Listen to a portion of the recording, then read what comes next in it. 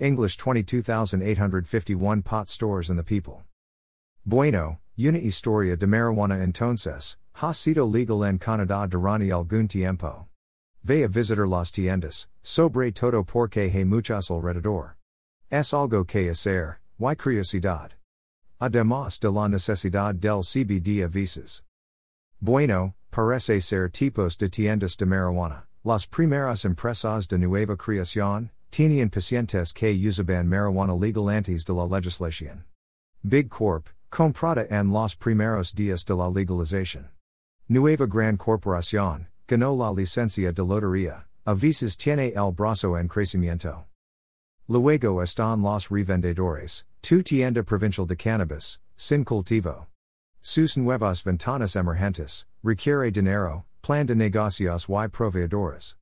Sin crecer. Finalmente están los remolques, que normalmente se encuentran en el res. JJ. Simplemente documentando las tiendas de marihuana. En la ciudad, tres tipos también. Gama alta, chic, espejos y verdes, fashionistas por dentro. Típico, tienda con tableros de menú, algunas exhibiciones, con gente vestida regularmente en los mostradores. Y los greenies. Como los llamo. Tatuados, tenidos de naranjas y rojos, verdes y azules, ropa rasgada, cadenas, piercings, disfrutando de la hashtag youth ritmo de tendencia de diferentes. ¿Y bueno la paga? Lo mejor es tener para las apuestas mínimas. ¿No está seguro de los beneficios secundarios, como la marihuana al costo, o los descuentos del 10%, como otras tiendas?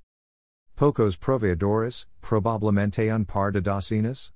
Mismas marcas en todas las tiendas en su mayoría. Diferentes ofertas de productos auxiliares, como pipas y bongs, sombreros y té, papeles, etc. Así que quería comprar el parche.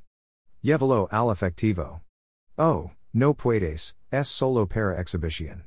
Dispara, se habría visto bien en el chaleco de Jean Mike. March 8, 2022 v1.